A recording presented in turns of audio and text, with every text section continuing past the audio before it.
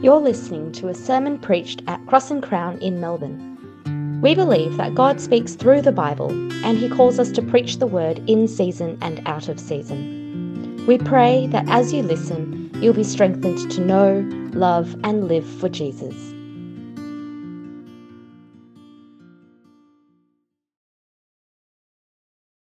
In 2 Timothy 3, we read that all scripture is inspired by God and useful for teaching, rebuking, correcting, training in righteousness so that we may be complete and equipped. So let's hear what God has to say to us from Proverbs chapter 31.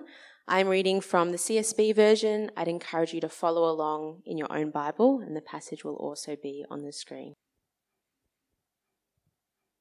Who can find a wife of noble character? She is far more precious than jewels. The heart of her husband trusts in her, and he will not lack anything good. She rewards him with good, not evil, all the days of her life. She selects wool and flax and works with willing hands. She is like the merchant ships, bringing her food from far away. She rises while it is still night and provides food for her household and portions for her female servants. She evaluates a field and buys it. She plants a vineyard with her earnings. She draws on her strength and reveals that her arms are strong. She sees that her profits are good, and her lamp never goes out at night. She extends her hands to the spinning staff, and her hands hold the spindle. Her hands reach out to the poor, and she extends her hands to the needy. She is not afraid for her household when it snows, for all in her household are doubly clothed. She makes her own bed coverings. Her clothing is fine linen and purple. Her husband is known at the city gates, where he sits among the elders of the land. She makes and sells linen garments. She delivers belts to the merchants. Strength and honor are her clothing, and she can laugh at the time to come. Her mouth speaks wisdom, and loving instruction is on her tongue. She watches over the activities of her household and is never idle. Her children rise up and call her blessed. Her husband also praises her. Many women have done noble deeds, but you surpass them all. Charm is deceptive and beauty is fleeting, but a woman who fears the Lord will be praised. Give her the reward of her labor, and let her works praise her at the city gates.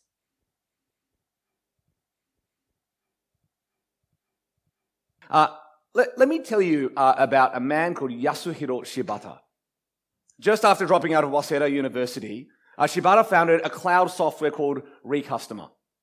Recustomer, it enables companies to offer easy returns, cancellations, exchanges, and trial fittings for clothes and shoes on their e-commerce platforms. Now, to date, Recustomer has attracted about 385 million yen, which is about $3.9 million in funding. That's Yasuhiro Shibata. Or take Joshua Wong and Lo Lin Hui. Wong and Lo created a startup called Hypotenuse AI, which has a more targeted approach in ChatGPT. It specifically helps brands come up with marketing materials like blogs and product descriptions. Now, since launching in 2020, Hypotenuse AI has attracted investors, including January Capital and Y Combinator. Or take Aniket Bajpai and Nikhil Gupta. In 2020, Bajpai and Gupta co-founded something called LimeChat. It's a chatbot service provided for retail companies. And this is what they do. By offering personalized shopping experiences through WhatsApp, Facebook Messenger, and Instagram in a really integrated way, LimeChat's rate of conversion is said to be 3 times higher than comparable platforms. The company has more than 250 global customers, and in April last year, it raised $6.5 million in seed funding from investors like Stellaris Venture Partners and Titan Capital. Now, what brings all these 3 groups of people together? Shibata, Wong and Lo, Bajpai and Gupta are all under 30 years old. Makes you wonder what you're doing with your life. In fact, all 5 of these people are on the Forbes 30 under 30 Asia list, one of the greatest indicators of success in our region. And let me share with you the criteria that Forbes Asia uses to measure success. Funding and revenue, social impact, scale, inventiveness, and potential. And by that measure, it's hard to argue, is it? All 5 of these people are successful beyond belief. Now, I'll tell you what's more surprising than that. I want to offer today that actually the Bible is remarkably pro-success. In fact, it's so pro-success that it even gives us a picture of what a truly successful person looks like. And it's right there in Proverbs 31. This chapter, it gives us a profile of the most successful person in the ancient Near East. It's almost like their own 30 under 30 profile. And contrary to what you might expect about an ancient book written into an ancient culture, it's a woman. And she's amazing. I mean, women are often told today you can have it all, even though we all know the reality often isn't that straightforward, is it? You can't always get the family and the career, let alone all at the same time. And yet, really frustratingly, this woman does. She does have it all. By every possible measure you could imagine, she is a picture of worldly success. Isn't that remarkable? Centuries before the first wave of feminism in 1848, the Bible was already valuing women as models of success. Indeed, this woman is the biblical paradigm of the wise and successful life. Not only for women, but for men as well. In fact, Proverbs is telling all of us here, both men and women, be like her. She holds the 3 keys to true success. And I want to share them with you today. Here's the first key. Hard work. Hard work. I want you to notice how hard this woman works. Look at verse 15. She rises while it's still night. And in verse 18, her lamp never goes out at night. She's up before daylight and she's home after sundown. The first one to punch in, the last one to punch out. This woman is not afraid of working long hours, of putting in the time that it takes to truly succeed. Verse 27 says, she watches over the activities of her household and she is never idle. Or the original idiom is this, she does not eat the bread of idleness. She doesn't slack off for a long and lazy lunch. It's funny, this woman clearly doesn't aspire to the 9 to 5, Monday to Friday. Work-life balance isn't what she writes as one of her career aspirations. I find it quite funny, actually. It wasn't that long ago that the phrase working a 9 to 5 meant having a pretty structured, low-demand job that wouldn't extend beyond your hours of work. A job that only required your attention between 9 a.m. and 5 p.m. But I've noticed something interesting. After the COVID pandemic, since we've all been working from home, the idea now of working a 9 to 5 Monday to Friday seems unnecessarily demanding. If you ask a previous generation, hard work wasn't just an ideal. It was a reality. It's what you had to do not only to succeed, it's what you had to do to survive. Now, if you don't mind me saying, and to speak on behalf of a younger generation, I think we're part of a generation which has benefited socially and economically from the hard work of the generations that have gone before. And that rising tide of prosperity, I think, has actually weakened us to think that we can continue to enjoy a particular standard of living without having to put in the investment of long hours. We want all the benefits without ever having to pay the costs. Notice this woman, she's not playing Stardew Valley or some online game in the middle of her workday. She's never idle. But I want you to notice something else. Not only is this woman hardworking, she's remarkably intelligent. Verse 13, she selects wool and flax and works with willing hands. Verses 22 and 24 seem to suggest that she has found a way to remarkably succeed in the fashion industry. She makes and sells linen garments. She delivers belts to the merchants. But I want you to see it gets even better. This woman is enough of an entrepreneur to expand into other markets. Verse 14, she's like the merchant ships bringing her food from far away. And she does her market research. She takes a risk. She pivots into another industry. I love this one. Look at verse 16. She evaluates a field and buys it, and she plants a vineyard with her earnings. It's my dream job. Do you see what she plants a vineyard? She starts her own winery, selling the best Merlot in the Judean hills. And here's the best part. In verse 18, she succeeds. Isn't that annoying? Isn't that frustrating? You got friends who take all these risks, embark on all these ventures, but at least it doesn't work out. But not for her. It all works out. She sees that her profits are good. So much so that in verse 26, she can laugh at the time to come. She doesn't have to worry one bit about her future. She is so cashed up that she's protected against any economic shocks that could come her way. You know, there is a caricatured misperception that the Bible is oppressive towards women, especially in the Old Testament. That somehow the Christian church wants to subjugate women and keep them in a vulnerable state of a dystopian handmaid's tale. But just look here. The paradigm of wisdom and success in the Old Testament is this successful woman. And she says, I am no man. Because the one word that is used to describe her, not once, not twice, but 3 times, is that word, strong. And you're like, wow. What an example for all of us, both men and women. She's telling us you can't succeed in life unless you're willing to work long, hard, and smart. In fact, Proverbs 6 goes the inverse. It warns us against being lazy. I love this translation. Just go for this, right? What Proverbs 6 says, go to the ant, you slacker. Observe its ways and become wise. Without leader, administrator, or ruler, it prepares its provisions in summer. It gathers its food during the harvest. It's almost a bit of a backhanded insult, isn't it? It's like you're saying you're worse than an ant. Even better. Now, I'm going to read, for those of you who might feel mildly rebuked by the next few verses, I'm just reading this, okay? How long will you stay in bed, you slacker? When? When will you get up from your sleep? A little sleep, a little slumber, a little folding of the arms to rest, and poverty will come like a robber, your need like a bandit. You cannot succeed in life unless you're willing to work hard. And you cannot succeed in life if you value your sleep a little too much.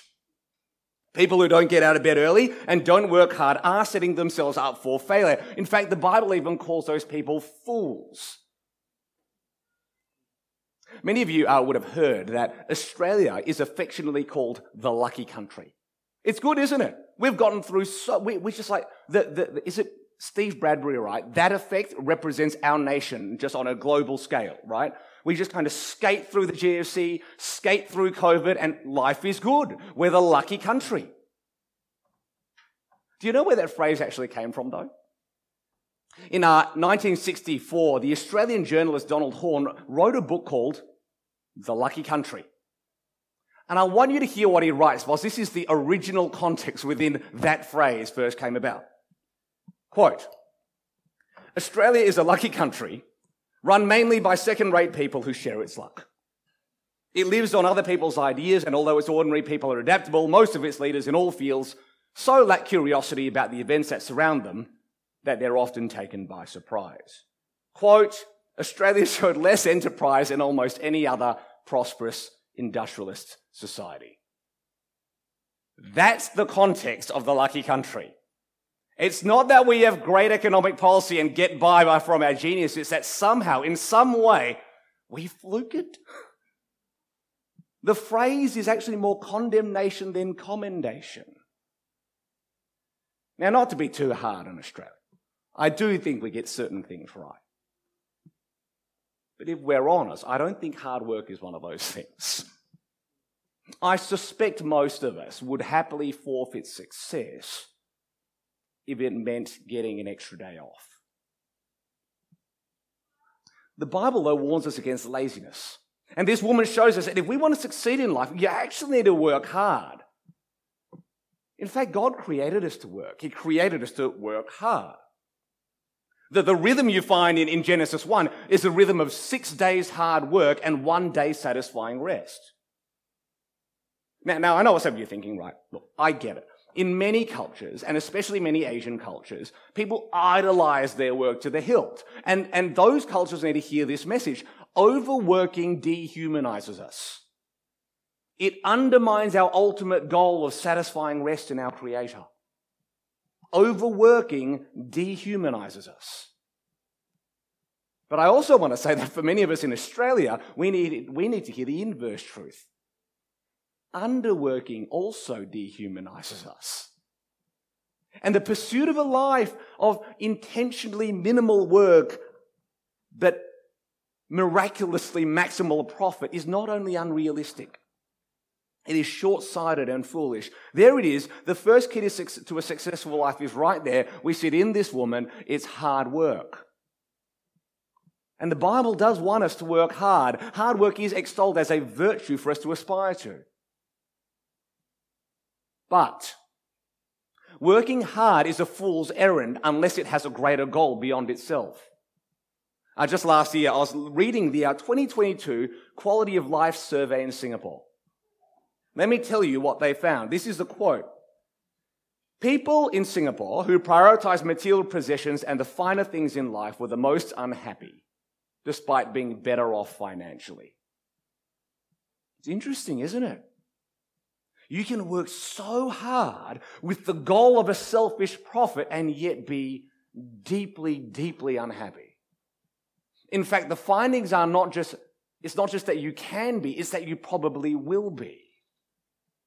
I have a friend who's a pharmacist, and she works at two different pharmacies. One in, I'm sorry if you live in this area, one in Brighton, very nice part of the world.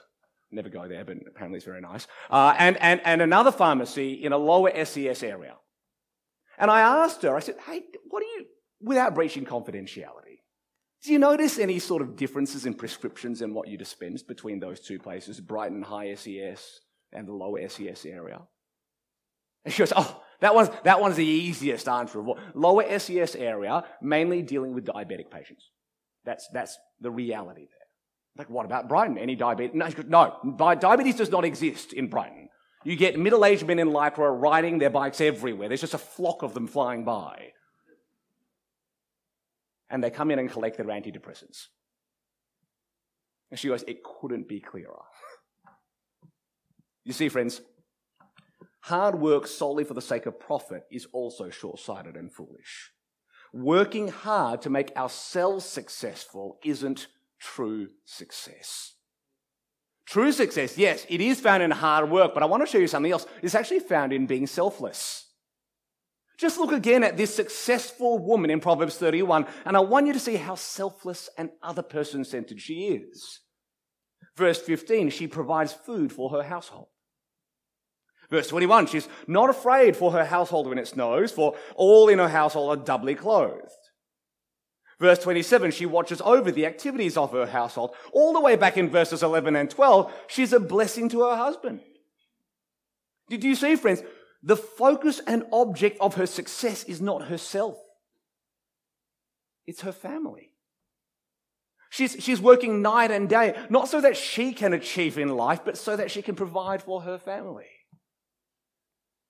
I find it tragic, actually, that among so many so-called successful people in our world, family isn't exalted as a blessing. Family is despised as a burden.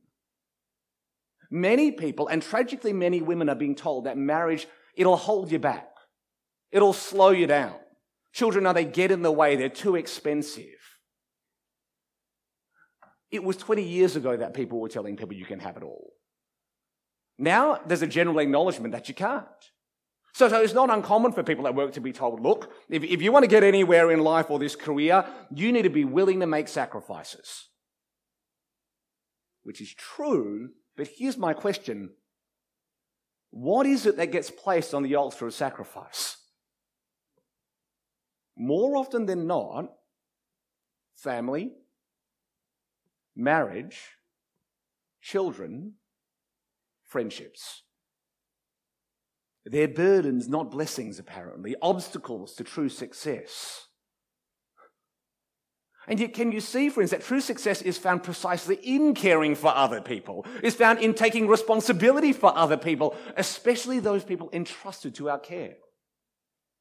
Psalm 127, 3-5. Sons are indeed a heritage from the Lord, offspring a reward. Like arrows in the hand of a warrior are the sons born in one's youth. Or something a little bit sharper, 1 Timothy 5, the Apostle Paul writes, if anyone does not provide for his own family, especially for his own household, he's denied the faith and is worse than an unbeliever. You see, friends, there's no point in working hard if we ourselves are the goal of our own success. True success is actually found in selflessness. But I want you to see not only selflessness to our own family, but selflessness beyond it as well. Because I kind of want you to notice there's something almost unsurprising and kind of expected about this woman caring for her own household. I mean, they're her kids. You'd expect her to care for them. In many ways, if you care for your own household, you kind of stand to benefit from it as well, don't you? But look at who else she works so hard to provide for. Verse 15 is a strange one. She works hard to provide for her female servants. Wait, she, the mother of the house, the entrepreneurial woman, is working hard to pay for and provide for her own servants who exist to serve her. The very people you'd be expecting to work hard for her sake, she's the one working hard for them. Verse 20, who does she care for? The poor. She cares for the needy. You see, it's so easy to look after your own. Even the mafia look after their own families, right? But this woman shows us that true success is found in caring for the outsider, the weak, the helpless, the undeserving, the people who can never pay you back. As Christians, we call that grace, an undeserved blessing. Friends, true success is found, yes, in working hard, but not for self. It's found in working hard for others. As I was reflecting on this picture, this profile of this 30 under 30 successful woman, what I found really interesting was what her success isn't, or what her other person's centeredness, her selflessness isn't. Notice that when she's caring for other people, it's not just another form of philanthropy. Because let's just face it, so often in our world, philanthropy is rich people giving money to poor people so they can boast about it to their rich friends. Nowhere in this chapter do we find this woman praising herself. She's not giving the proceeds of her latest fashion label to UNICEF and then more quickly posting about it on LinkedIn. The irony about true success is this: once you tell other people about it, it's almost no longer success. True success is being selfless to the point of being self-effacing. And this woman is praised for her hard work. She's praised for her selflessness, not by herself. Now, that would be ironic. No, she's praised by her husband and children. Look at that, verses 28 to 29. Her children rise up and call her blessed. Her husband also praises her. Many women have done noble deeds, but you surpass them all. Now, I know, if you're sitting here reading verses 28 to 29, and you're a mother or a wife, you're probably thinking to yourself, these verses, good though they are not exactly, how should I put it, coherent with reality. I've got friends who read these verses. This does not happen. These verses should read, her children rise up and grunt. Her husband will hopefully one day praise her, but I'm really not holding out much hope for that as well. This woman is not a precise picture of the life that we'll live. She's almost excessively successful. She's an idealized profile to show us the heights of true wisdom. This woman works so hard for everyone else other than herself, and here's the best part about it: she receives the praise that she deserves. She shows us that true success isn't just found in being smart, it's found in being good. See, yeah, we need to be hardworking, but please do not waste your life to be so hardworking for your own success. Because that's not true success. True success is necessarily selfless. But I want you to see that with those two keys to success, it's still not enough. You could be hardworking and selfless and yet miss the point of true success altogether. Because the last key to success is the one key to rule them all. I want you to know that if you want to be truly successful, what you need more than anything else is this: humility. Humility. You see, friends, for all the wisdom and smarts of this woman, it's verse 30 that is the most crucial of them all. In many ways, verse 30 is like the punchline to the profile of success. Because it makes this ironic and yet ingenious observation. True success recognizes that all our successes will one day fade. Can I say that again? True success recognizes that all our successes will one day fade. Charm is deceptive and beauty is fleeting. Well, do you know why that's ironic? Why is it such an ironic and curious thing for this successful woman to say charm is deceptive and beauty is fleeting? It's because she's charming. She's the beautiful one. And she's saying, all my charm, all my beauty, all my success, everything I've worked so hard for, none of it will last. In the end, it'll all turn to dust. It's like, why would she say that? Doesn't that just kind of undermine everything that she's said so far? I mean, if in the end all of us die, then what's the point of working hard at all? If we're all dead, what's the point of being selfless? Look at Ecclesiastes 5:13-16. This is what one person in wisdom writes. There is a sickening tragedy I've seen under the sun. Wealth kept by its owner to his harm. That wealth was lost in a bad venture, so when he fathered a son, he was empty-handed. As he came from his mother's womb, so he'll go again. Naked as he came, he'll take nothing for his efforts that he can carry in his hands. This too is a sickening tragedy. Exactly as he comes, so will he go. Exactly as he comes, so he will go. In traditional Chinese cultures, those people who mourn the dead will often burn paper objects in hope that they'll one day go to the afterlife to be the possessions of their loved ones. So you'll burn a paper phone, a paper TV, a paper house, so that a deceased family or friend will have some possessions in the afterlife. But the Bible is brutally honest, isn't it? Exactly as we come, so we will go. In Luke 12, the Lord Jesus tells a parable about a rich young fool, a man who thinks he's so smart with all the successful investments that he's made for life. And he even boasts to himself, right? He says to himself, oh, mate, you have many goods stored up for many years, so take it easy. Eat, drink, and enjoy yourself. But God said to him, you fool, not you wise person, not you smart guy, no, you fool. This very night your life is demanded of you. And all the things you've prepared, whose will they be? You know, so many of us spend our whole lives working so hard. And maybe we go, you look at them, I'm working hard, but I've heard what you said. It's not for myself, it's for my kids. I'm working hard for the sake of those whom I love, for the next generation and my grandkids after them. But in the end, all of us will die. And when we do, we won't be able to take anything with us.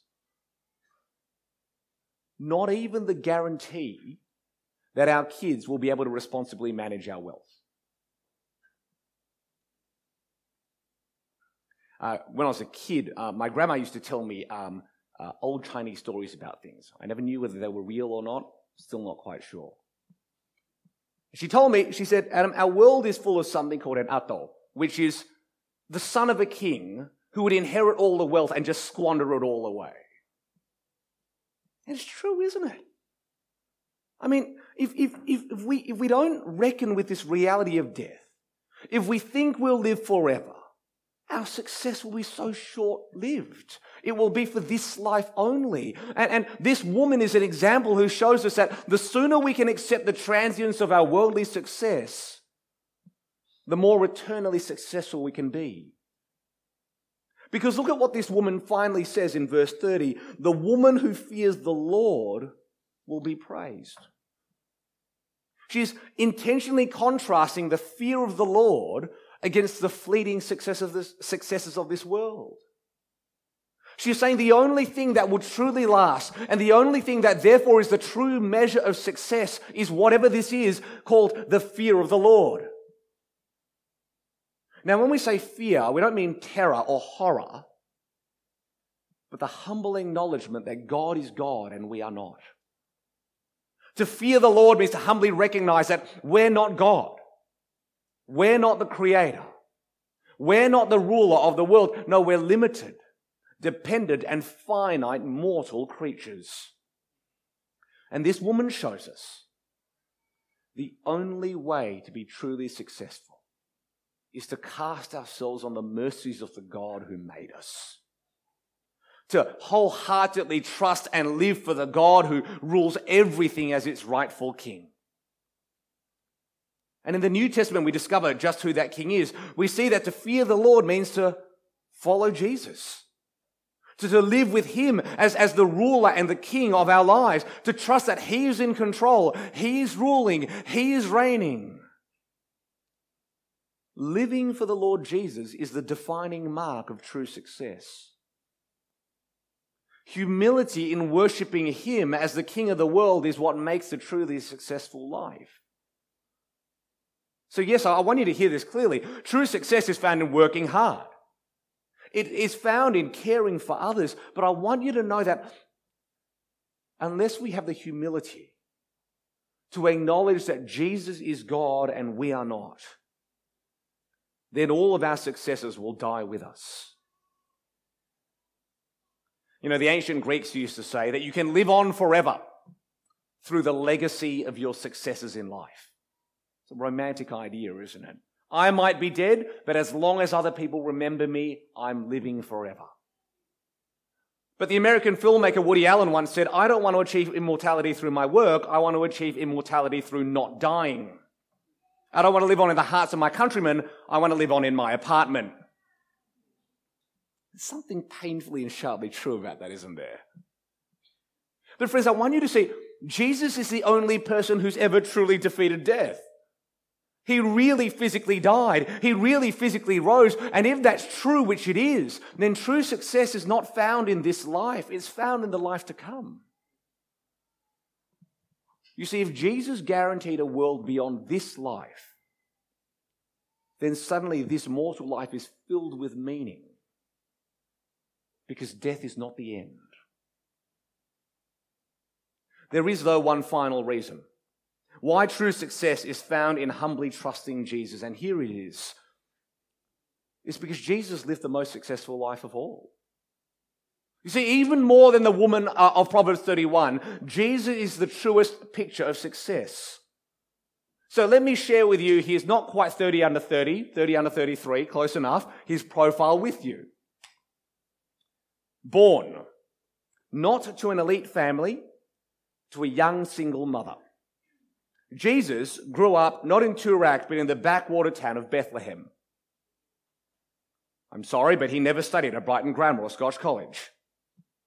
He studied at Nazareth, where he trained to be a chippy. At 30 years old, he changed careers and became an RE teacher. He was a little weird, though. He kind of claimed to be God incarnate and the saviour of the world. Even his own family thought he was low-key crazy. He only managed to squeeze out a career of 3 years as an RE teacher, and at 33 years old, he managed to get himself killed. That, friends, is the picture of history's most successful life. No. I love it.